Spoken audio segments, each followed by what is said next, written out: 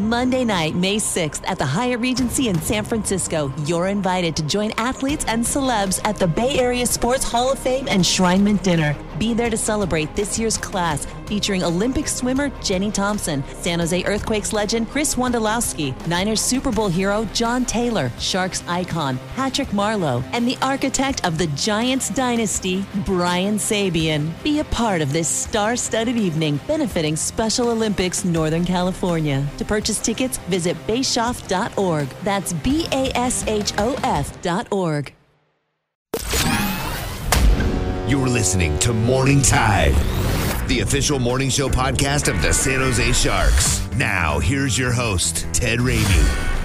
First shot deflects, and Mrazek fought it off, and then he takes a swing at Joe Thornton, and Thornton punches Mrazek, and down goes Mrazek.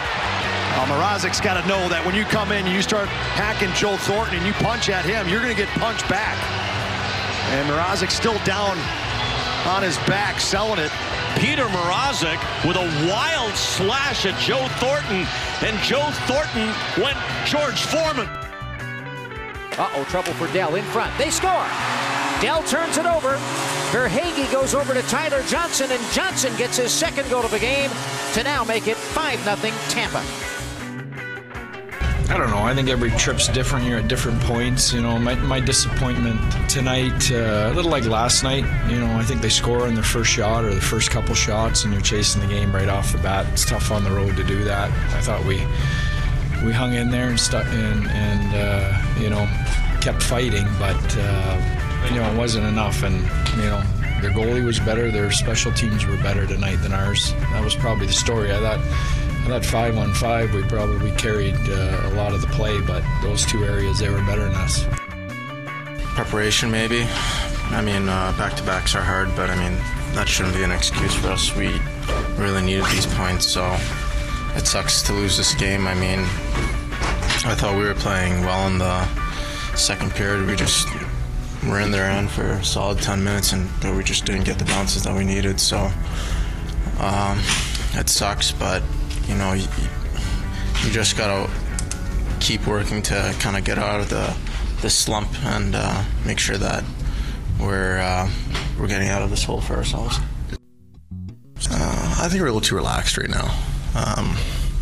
You know, a couple of games that you know, we got off to bad starts and weren't able to fight back, and we didn't really have much fight back after we got down. So that's really the most disappointing part. Good morning, everyone, and welcome to Morning Tide. I'm your host, Ted Ramey, always in a good mood to be with you. And this ultimately was what I was afraid of for a number of reasons. And I guess the most accurate one that I can come to that isn't really influenced by emotion or isn't really influenced by a number of things is just the fact that the Sharks had been so very, very hot in the month of November that a correction was bound to come. And what was staring the Sharks in the face as they transitioned from November into December?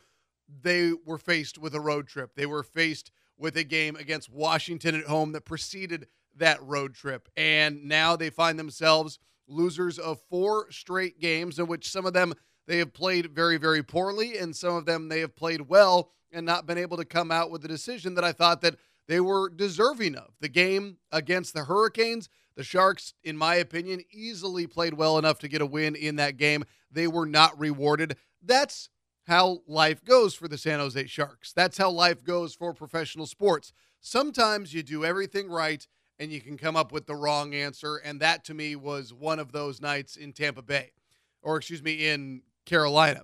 The other side of that is that you play pretty well against Florida, and ultimately your special teams are not as good as theirs, and you put yourself in some bad situations. You make some mistakes, but in the second period particularly, I thought that they played very, very well. I thought that they did a lot of things that could have found them in the lead or at least tying that game when they were down 2-1, but they weren't able to get that goal in the back of the net that was going to put them in a position to really take control of the game. And, you know, you're falling behind early. You're on the road. You're on the second night of a back-to-back after you've just gotten your butts kicked the day before against Tampa, and suddenly you're not able to put yourself in a position where you can win. And that's where the Sharks found themselves. And right now people are rightfully so a little bit freaked out because everything for the Sharks had been going so well and you're trending in the right direction, and suddenly you're losers of 4 straight. And this is why ultimately I come down to the idea that you can't get too high in the regular season. You can't get too low in the regular season. And I think that's where I have to be right now. Now, you do you. If you want to just explode after every win, if you want to cry and drink yourself to sleep every night after a loss, even though that's not healthy, I definitely know that sports mentality of overreacting or just reacting to every single game, because I get it. That's the ups and downs. That's the emotional tie that you have with the team that you're rooting for. But I think ultimately you can't overreact to November, and you can't overreact to what you've seen so far in December. Are the Sharks at this point, who are 15-15-2, are they more like November, or are they more like these streaks of inconsistency? Ultimately, you got to keep on playing these games to find out what they are. And we can go back to Pete DeBoer's first year when they were bound for the Stanley Cup final. And I think they were 18-18-4 at one point. And ultimately, like I keep coming back to, you want to get better as the season goes on. And one of the things that gives me hope about the Sharks is that there's a lot of self-inflicted misery. There's bad giveaways. There is questionable passing. There are nights where you see Jones or Dell, they should make a stop, but they don't. It's shooting themselves in the foot. And I think that those type of corrections, when you tighten down, when you get more into the thick of the season, you're able to correct those things. You're able to find yourself a win on nights where you should have lost, which we've seen the Sharks do this year, but you're also able to just take care of a game from start to finish. And ultimately, even though I do see these trends of the Sharks shooting themselves in the foot and thinking those are correctable mistakes, ultimately I'm still waiting for the Sharks to play those complete games, because there haven't been too many. There have been nights where they've been dominant for 20 minutes. There have been nights where they've been dominant for 40 minutes, but then let the team come roaring back in the third period, or they've gotten off to a bad start, but then the next 40 minutes have gone really well. That's, to me, what I want to see more of from the Sharks. More than I'm focusing on the wins and or the losses, I want to see 60-minute efforts, and I'm not even questioning the nights where all 4 lines are contributing. I just want to see a game that the Sharks control from start to finish. They're rewarded with the win. It's calm. It's just what they need to do to take care of business as the way we perceive it. And I haven't seen that enough from the Sharks. And I think that's, again, something that I'm looking forward to and saying, if they do X, Y, and Z, they can put themselves in a position to win more games, and they can put themselves in a position to be better than what their record is telling us right now. Because if the Sharks were doing everything right and losing, or if the Sharks were putting in these great efforts and still losing time and time again, then there's more reason to be concerned. I think you go back to Sunday's game and you say to yourself, well, they're chasing a game right off the bat once again. It doesn't matter how well they played for a 10-minute period at the second period where they could have found themselves tied at 2 in that game. They put themselves in a deficit right away. And you talk about this after the games, or Pete DeBoer talks about it, I should say, chasing a game. I've been around professional sports and I've traveled with professional teams enough to know chasing a game on the road, it's one of the hardest things to do. You find yourself at a deficit and you're in an inhospitable environment. You're clenching, you're tightening up, you're trying to make too much happen. I won't talk about the athlete who said it to me, but I'll tell you what they said. But I talked to this athlete after an East Coast loss, and it was a game in which they fell behind early, but were able to battle their way back into it. They didn't get a win, but they were able to have a good performance. And, I kind of brought this up to this athlete, and they looked at me and they said, you don't want to chase a game a minute into it. It doesn't matter that we played well to get back into it. We didn't win because we were lazy early. And this wasn't hockey, but that mentality is valid in every single sport. If you fall behind early, especially on the road, good luck. Good luck to you. I love that the Sharks battled back in the second period and were seemingly giving themselves opportunities, but it wasn't enough. And then they give up another goal to the Panthers, and suddenly you're down 3-1 after 2, and that's where you really start tightening up, because you're forcing things and you're trying to make things happen, and you're going to take some bigger risks. And you are reaping what you've sowed and what you've done is put yourself at a deficit. And now you're just trying to figure out any sort of prayer to get yourself back into this. Well, guess how it works out? 5-1 loss. It's not shocking. Now, that's not to say that you cannot overcome deficits in any capacity, but many, many times this year we've seen the Sharks give up these uber early goals, and this is what we saw in the second half of last year as well, and there's just not an answer to it. You want that 60-minute effort, and that's what I keep on coming back to of why at moments you're frustrated, but why I have hope against these teams. And you look at the game against Washington, and listen, there's a couple things that I'm very confident in saying right now. I feel like Washington is better than the Sharks right now. They are a better team. Boston is better than the Sharks right now. They are a better team, and we've seen that when they've gone up against them this year. But are they going to be better in March, April, May, or potentially a June showdown against either one of those teams should the Sharks make it to the Stanley Cup final? That is a question that you go far off, and listen, we can predict, we can try and guess, whatever. But those two games, okay, you take those as a wash right now because those, you just lose those. You lost those games. You went up against a really good opponent. You're not on their level at this time in the season, but ultimately it doesn't matter. You want to, if you're playing them, you want to be better than them in June. Okay, whatever. But do I think the Panthers are actually a 5-1 type better team than the Sharks? No. Do I think Tampa is like that? No.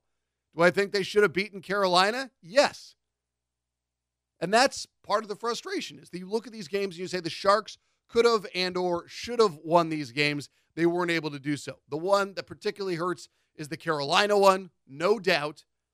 But now there's even that much more pressure heading into this game in Nashville. But I will say that if you lose on the road, you're coming right back home and you get more opportunity to capitalize on the home ice and play in front of your home crowd. Your body gets back on its clock. You'll have a chance to rebound. If the Sharks can rebound from what we've seen in this road trip once they get back after the game against Nashville, then you're a little bit more hopeful again. But if these trends from the road continue back home, then there's going to be various reasons for concern. But right now, again, with the Sharks, I'm watching them make mistakes. I'm watching them shoot themselves in the foot at times. I'm not about to go out there and say that they're always just erroneous and error-prone. Every team in the NHL is like this. The thing about the Sharks is that if you watch them make these mistakes, they fight their way back into games. They still have an opportunity to take command because there's so much damn talent out there on the ice. And I think these guys all know it. And it's a matter of correcting these mistakes over the course of the season so that you are quote-unquote peaking when the time is right. And honestly, considering that we've seen Pete DeBoer able to take this team deep into the playoffs, into the Stanley Cup final, into the Western Conference final twice, I have reason to believe that we're going to see this again. Pete DeBoer, when I look at what his teams do, they get better and better as the year goes on. Now, what you start thinking about, of course, as you get later and later into the year is you don't want to be too low in the playoff seeding because, look, you would have liked to have been better or higher seed last year because you had that first round against Vegas, which beat the living crap out of your players. And then you had that unbelievable physical, exhausting series with the Speed against Colorado, and you just didn't have it against St. Louis. That's why you want to have a better seeding. But, of course, you could end up with a great seeding and end up playing a bad matchup in the first round. Anything is possible. Absolutely anything is possible when we're talking about the playoffs. But you do want to give yourself your best shot, and having a Game 7 scenario at home is obviously better than being on the road. I mean, I'm getting way ahead of myself here, but this comes back to my whole idea of not overreacting or underreacting. And again, I will say that for the time being, Washington is a better team than the Sharks. I will say for the time being that Boston is a better team for the Sharks. But all the other teams, the wins and the losses, you put it all together, the Sharks are, in my opinion, a very good team that is still finding their way.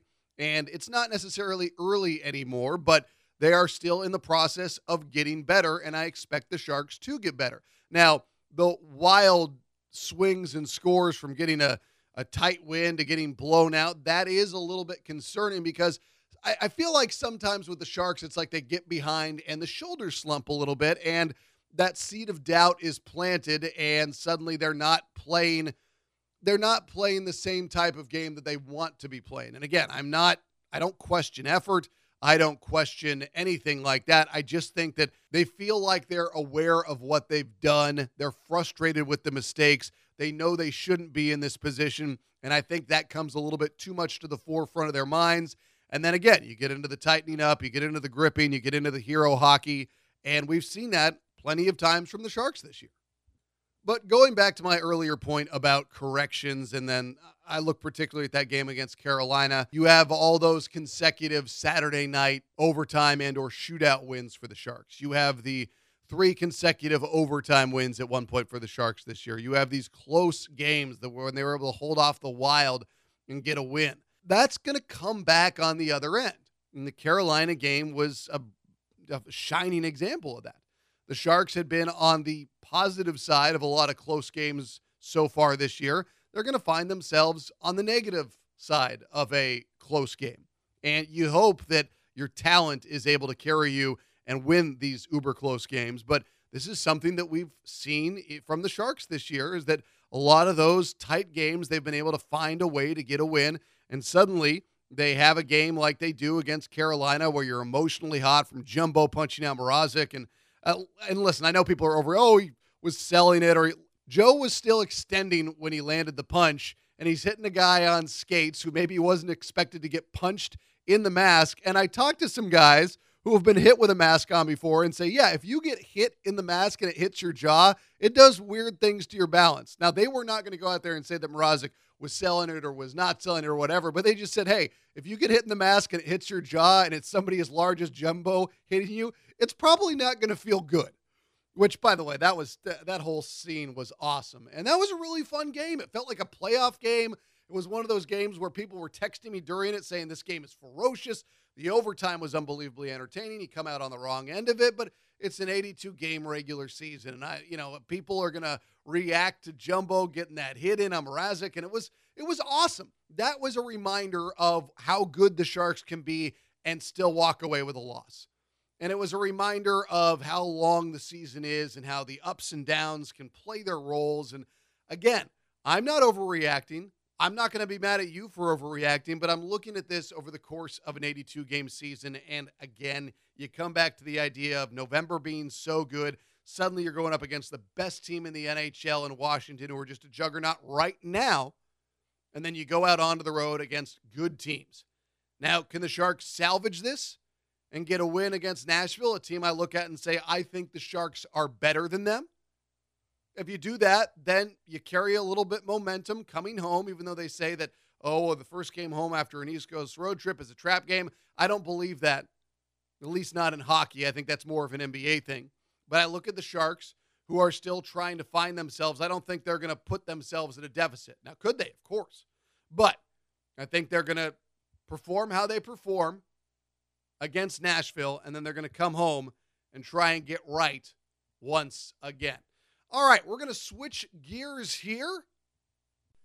And we now have joining us on Morning Tide, Joe Will, the Assistant General Manager of the San Jose Sharks and General Manager of the San Jose Barracuda.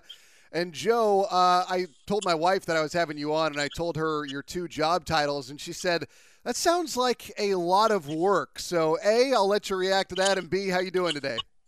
Oh, doing well, Ted. Thanks. And it is really a labor of love with the 2 jobs. It's great to be a part of the Sharks, and that's really been my passion for many, many years. But the Barracuda is a lot of fun to be able to watch young players developing underneath. And that's something that I think people have to take into consideration with the grand scheme of the Sharks, because it's not like there's a whole lot of high draft picks that are feeding into this system. I mean, the Sharks year after year have relatively lower picks just because of the fact that they have a lot of success, and building this foundation that's been going on, particularly since the team has come to San Jose and the move from Worcester. But I guess just give us the 35,000-foot view on how the integration of the Barracuda into San Jose since the move to Worcester, and how you've kind of incorporated that into the overall, just kind of the life growth process of the team and transitioning these players into the franchise. Well, it's really had a lot of purposes, served a lot of purposes, especially being out in San Jose compared to where it was. It used to be in Worcester, Massachusetts, which was a 6-hour flight. And, there are some good things out there being in a tight league and close travel and such. But, with the salary cap system, trying to get players up to stock our roster and everything like that, it was extremely difficult. Plus the fact that Doug and myself and the coaches of the Sharks really couldn't see these players. So about 5 years ago, all the teams in the Pacific Division and the National Hockey League banded together and moved the conference out here. And since then, the benefits of it are not only to develop your young players, but to be actually close to them so that, Pete DeBoer, Doug Wilson on any given Barracuda game can come out to SAP Center and they can watch the players almost like a JV in high school or, any other development league, but it's right there. And they can say, he's ready to play tomorrow. And you can tell them, you're not coming to the Barracuda room tomorrow, you're going to the Sharks room and you're going to play in the game. So it's Pete can watch over, make sure that the Barracuda coaches are playing the same systems. They can, so when a player comes up, he can penalty kill like the Sharks do. He can power play like the Sharks do the same things that the coaches want, the closeness and proximity, and you have fresh players for recalls and such. So it's just, it's been a home run for us. It's really interesting that I've been out to some of these Barracuda games, and I don't think the fans often recognize the fact that you do see Doug, you do see Pete, you see some of the players on the Sharks just out there watching the Barracuda and looking at these guys and looking at these other prospects. I think that's something that maybe it's not highlighted as much just because I think there's so much focus on the first team, but these guys are out there watching these games like you alluded to on any given game day. Yeah, it's great. Timo Meier came out early in the year, and he still has a close connection, as do most of our players, because a majority of them did come through the Barracuda, and so they come out. They're close in age with a lot of the players. They get to know them in training camp and such, so they come out and support them. But some of these guys come through, and their leadership comes out that they know that a lot of the players on the Barracuda are good, talented, quality young prospects, and they try to make sure they pass it down a little bit to them. When I watch AHL games or the Barracuda specifically, I don't have the same eye as you do, obviously, but when I'm watching the AHL, I see more stoppages. I see just kind of not as much of a fluidity to the game, but I do see very similar speed, and I do see a lot of that raw skill that you're looking for. So I guess the question becomes, how do you look at a player when it's not a necessity of injury and it's, hey, we need a defenseman or we need a forward tonight, but how do you look at a guy and go to Pete and Doug and say, this guy is ready when you need him, when you have to make that call, this is a guy we can slot in? Because I think the consistency is really, the talent level is there. Like when Timo and Logan Couture and players like that were in the American League, they had the same talent level, but it's just a matter of working on their defensive play, being more refined, having a consistency level, less ups and downs, and more of a trustworthiness that kind of goes to what are you going to get on a given night, not highs and lows. And, once we kind of get that out of the system and we can trust them defensively, because a lot of times at the National Hockey League, it's what we tell our players at the AHL. You make a mistake like that at the NHL and it's in your net. Mm-hmm. And that's, so it's more about getting trusted players. And when they get to that level, we make Pete and his staff aware of that, and we really kind of keep watching those players, and eventually they make it and they never come back to the American Hockey League. Yeah, I mean, you're looking at guys like Mario Ferraro right now and Dylan Gambrell. He did the ups and downs last year a lot. Those are two examples of guys that have been able to make that jump, and Tim Heed is another guy. And if you could just talk about, pick any one of those three guys and just talk about their development. I know there was less time per se with Ferraro because he was still in the collegiate ranks, but in terms of watching those guys, a Heed or a Gambrell, and watching their development. Yeah, well, Tim Heed came in at a time when we had really probably our best team ever with the San Jose Barracuda. It was a team that went to the Western Conference Finals, and I think actually we played Grand Rapids, and that kind of was the finals of the American League. I felt it was the top two teams. Went through a playoff series here, and that's one thing that people don't realize, the grind of the American Hockey League going through, and the playoffs are kind of the same. So playoffs in that league are equivalent to, they get players ready for Stanley Cup playoffs. And so Tim Heed was really a benefactor of playing on a very good team there. He could play, a high number of minutes. He was 28 minutes a game down with the Barracuda, playing in all situations, power play, penalty kill, 5-on-5. Really honed his game, translated it from Europe, where he's pretty good player there, but got some of the tendencies that he had over in Europe out of his game and made him more of a North American game, and got him ready for the NHL. His was more of just getting a whole bunch of ice time and getting through habits of the Europe. And then when you go to Dylan Gambrell, again, it was a transition from college to pro hockey, and he had played a lot of minutes at University of Denver, won a national championship with them and everything else, and came to us, and it was a whole different thing. He wasn't the scorer anymore like he was at Denver. We were getting him ready to be a dependable third, fourth line penalty killing type player, because that was going to be his entree to the NHL. And the Barracuda, it took about a year's time with that, and he was a great player for us with the Barracuda, but we got some defensive qualities in his game. Now you see in the NHL, he's killing penalties and playing in very trusted situations for Pete. It's interesting that you brought up the point about the European game and the translation to the North American game, and that's something that Pete talked a lot about in the early part of the season when the Sharks were struggling. He was talking about how some of the the younger guys were trying to transition their game from a European style to the North American style. I guess what's the broader example of that, in your opinion, of a guy making that transition? Like what is that change from the European to the NHL? It's really a function of time and space. Most of the European rinks are bigger. They're not all the Olympic size. Over in the Olympic size is 200 long by 100 wide, mm-hmm. and in North America it's 200 long by 80 feet or 85 feet wide, and that's a huge difference. Yeah.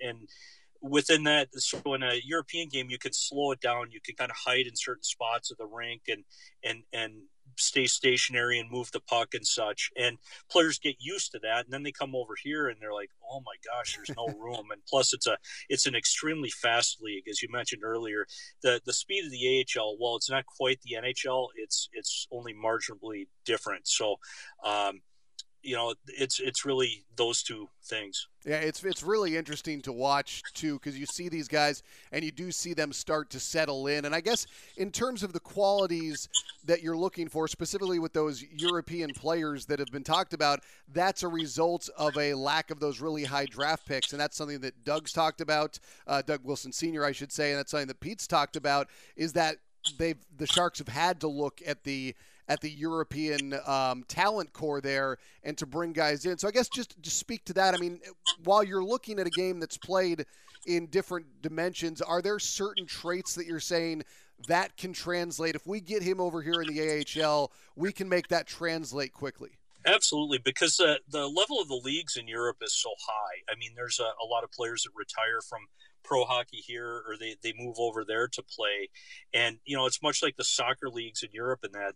A lot of these countries, Sweden and Russia and Czech and Germany and Switzerland, they have very good hockey leagues. Mm-hmm. So they're playing against, bigger, quicker, men, as opposed to other players that come other routes over college and they're coming through junior hockey. And so it's usually much more mature players that come out of Europe, more ready to go, and you don't have the growing pains with them. You really need to adjust them as far as the rink they played on and some of those parts of the game, but it's usually a quick adjustment. That's where we can get a Tim Heed or Marcus Sorensen or a Jonas Donskoy when he was here and such, and have success with them. Radim Šimek.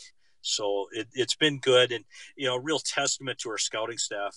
They're led by Shin Larson. They've really been on the lookout for players like this, and for our pipeline, it's made sure that we don't have gaps. Waiting for players to mature. We can grab a player and usually get them ready to play in a month or two. Is it ever difficult bringing over guys from Europe? Is there ever a culture barrier to when they're coming over to a new country and trying to learn a new system? And I know obviously the hockey world is relatively international, but I would imagine that not only are you changing leagues, the culture shock has got to be there a little bit.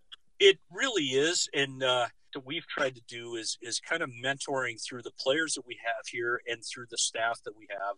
For example, like I can't speak highly enough about Mike Ricci and Brian Marchment and Yevgeny Nabokov, and what they do as our development coaches.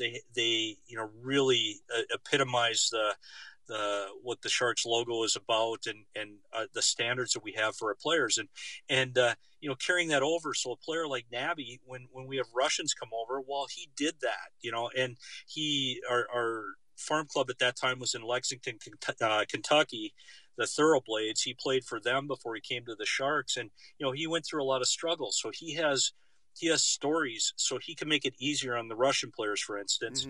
And with Nicholas Sundstrom, who we have on staff, who was played for the Sharks and a great alum, helps our Swedish players get adjusted. So in most of our different languages and cultures that we have somebody on staff that really is our in-house mentor to help make the transition a lot easier. Again, we're talking to Joe Will here on Morning Tide. I guess when we look at the Barracuda this year, it's a team that's not performing as well. And I think, to be fair to Coach Roy, that's part of that is because there's been more transition from these players to go up and be with the Sharks and a little bit more early in the year than we've seen previously. I guess a difficult question, and I've talked to Roy about this before, is that the results versus the fact that you're preparing guys. How is that balancing act done? Because obviously every coach wants to win, but Coach Summer also knows that there's a part of his job which is preparing these guys to leave his team, which puts him at a relative but real deficit. Yeah, the balance is really interesting, and it was one of the things when we moved out with Barracuda is Doug said, you know what, let's make sure part of this that we get closer to that line of developing and winning. We had some years to where we were sending a lot of players to the NHL, but we weren't winning as much as we wanted to in the playoffs and participating. And with the Barracuda, we've been much like the Sharks. We've been in the playoffs every year. We're the only team that has in the Pacific Division, and winning breeds winning. And we won't go out and get mercenary players, veteran players, just to win games. We will get them to help develop our young guys and to set great examples, but we're not going to do it just to win games there. Otherwise, we're just a minor league team, trying to be a standalone team. This is really all about the Sharks and getting players ready. So we try and find that balance, and I believe we really have over the years. And when you look at, it was funny, like Timo Meier, the number of playoff rounds he's played in all levels of hockey is up there with anybody, because he went to a Memorial Cup in junior, and then he stepped right in and went to the conference finals in the American Hockey League, and then he stepped in last year. He had 3 rounds with the Sharks. So he's a very, very young player still, and he has a ton of playoff experience. So we deem that very important. Yeah, no, I agree with that 100%. And, you've watched, that's got to be a huge part of why his game has developed so very quickly. And another guy that I think people are really looking forward to a quick development from, not to rush it, but just because you see the potential, is Joachim Blichfeld. I mean, the way the puck comes off his stick that we saw in the preseason, it's just different. I mean, I'm not saying it's the same speed as like a Brent Burns with a huge slap shot, but watching Blichfeld, it's different, and it's just got that sniper aspect. Yeah, he's got a tricky release, almost kind of like Corey Perry. He's a really intriguing guy. He was good this weekend, and you talked about the Barracuda, the inconsistencies of the season. That goes along with a player like Joachim Blichfeld and our others.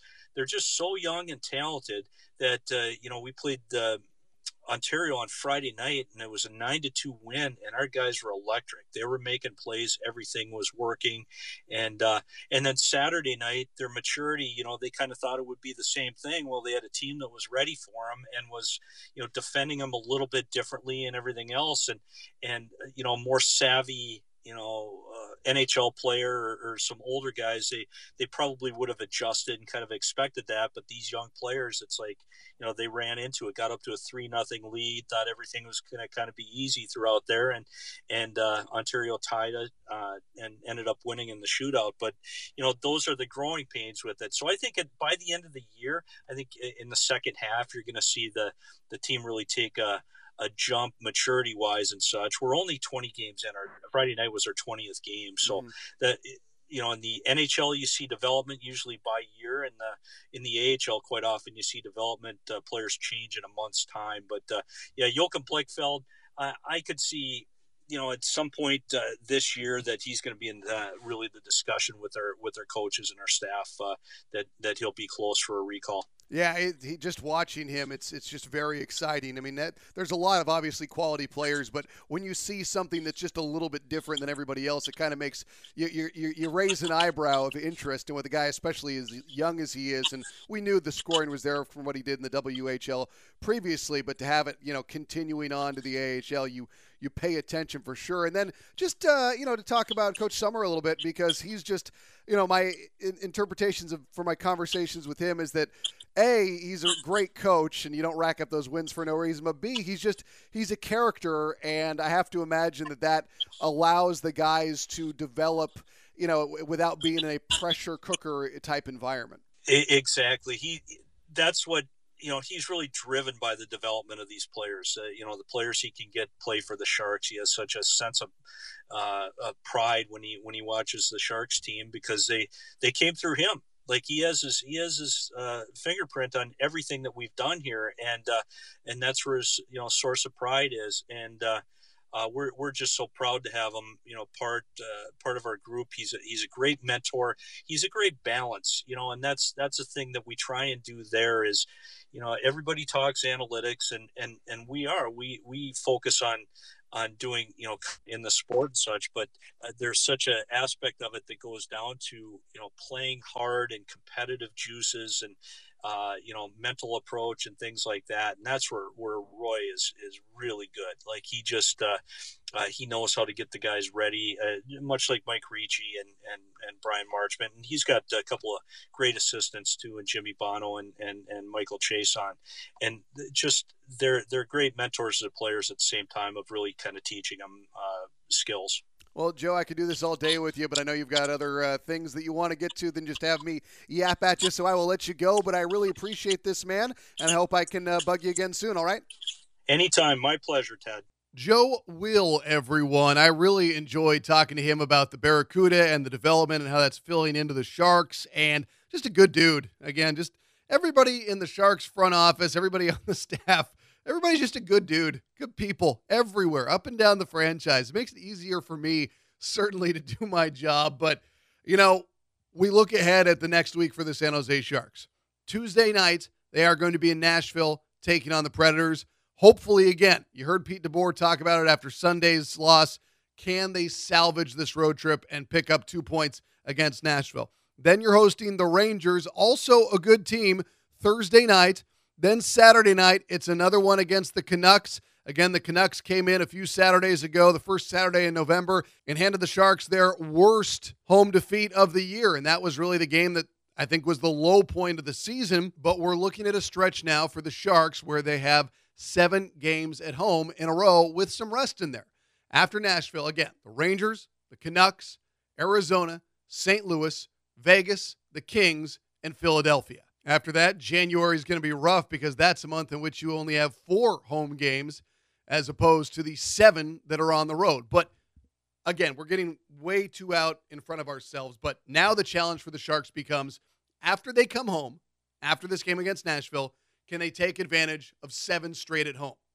If they do that, they'll put themselves right back in a pretty picture again, and we'll have to see what happens when they go out onto the road at the end of December and into January. But the Sharks, to me, can they correct these mistakes? Can they get consistency from their goalies? Can they stop putting themselves at a deficit early? Can they be better on the road? And on the other side of that is, can they keep on putting together high-quality performances at home? Can they get Jones to be consistently the guy that we all know he is capable of being? Can we continue to watch Erik Karlsson round into form and look like one of the most dominant players in the NHL? I mean, the hard part about all this right now is we are at a level of just the midline. 15 wins, 15 losses, couple overtime losses. You've seen some good, you've seen some bad. And the most frustrating part of this is that you think when you watch this team, you see the capability of having a lot more good than you do the bad. But this is a process that takes a long time to get going. And it's what we've seen with Pete DeBoer's teams. And that's where I keep on going back to, more than the corrections that I've alluded to and more than the talent on the ice, which we all know is there. It's Pete DeBoer's teams, seemingly, they don't take their time, but there is a process, a learning curve, if you will, for each individual team and each individual year to round into their best form. And we saw it last year with the Sharks mid-season in January before they went to the All-Star break when Erik Karlsson was first dealing with that groin injury. And then immediately after there, we saw a stretch where the Sharks were looking like they were their best selves. And can the Sharks turn into that now? And I think they can. I think it's probably coming, but correcting these mistakes and playing to the level that they're capable of, it's entirely different to say it and to see it actually happen on the ice. But this is the reason these guys get paid the big bucks. This is the reason these guys have the level of expectations and pressure that they do, because we all know what they're capable of. It's just a matter of it happening in the here and now and seeing it consistently and seeing it sooner rather than later. But it's a big game against Nashville, and then you come back home where you've got 7, and you can put yourself in a very, very good position. You can correct these mistakes. You can find yourselves, and you can set yourself up for a bit of a roll. That's what I think we're all hoping to see from the San Jose Sharks, and if not, then things are going to get very, very interesting, but hopefully from my end, very, very entertaining. But even though I am not a betting man, I am still very, very positive the Sharks are going to come home and have a solid homestand here in the month of December. So a rough, frustrating week behind us and a week of challenges and potential in front of us. All right, a big thanks again to Joe Will, the assistant general manager of the San Jose Sharks and the general manager of the San Jose Barracuda. A big thanks to the San Jose Sharks for making this show a reality, and to you, the fans, for listening. For the San Jose Sharks, I'm Ted Ramey, signing off.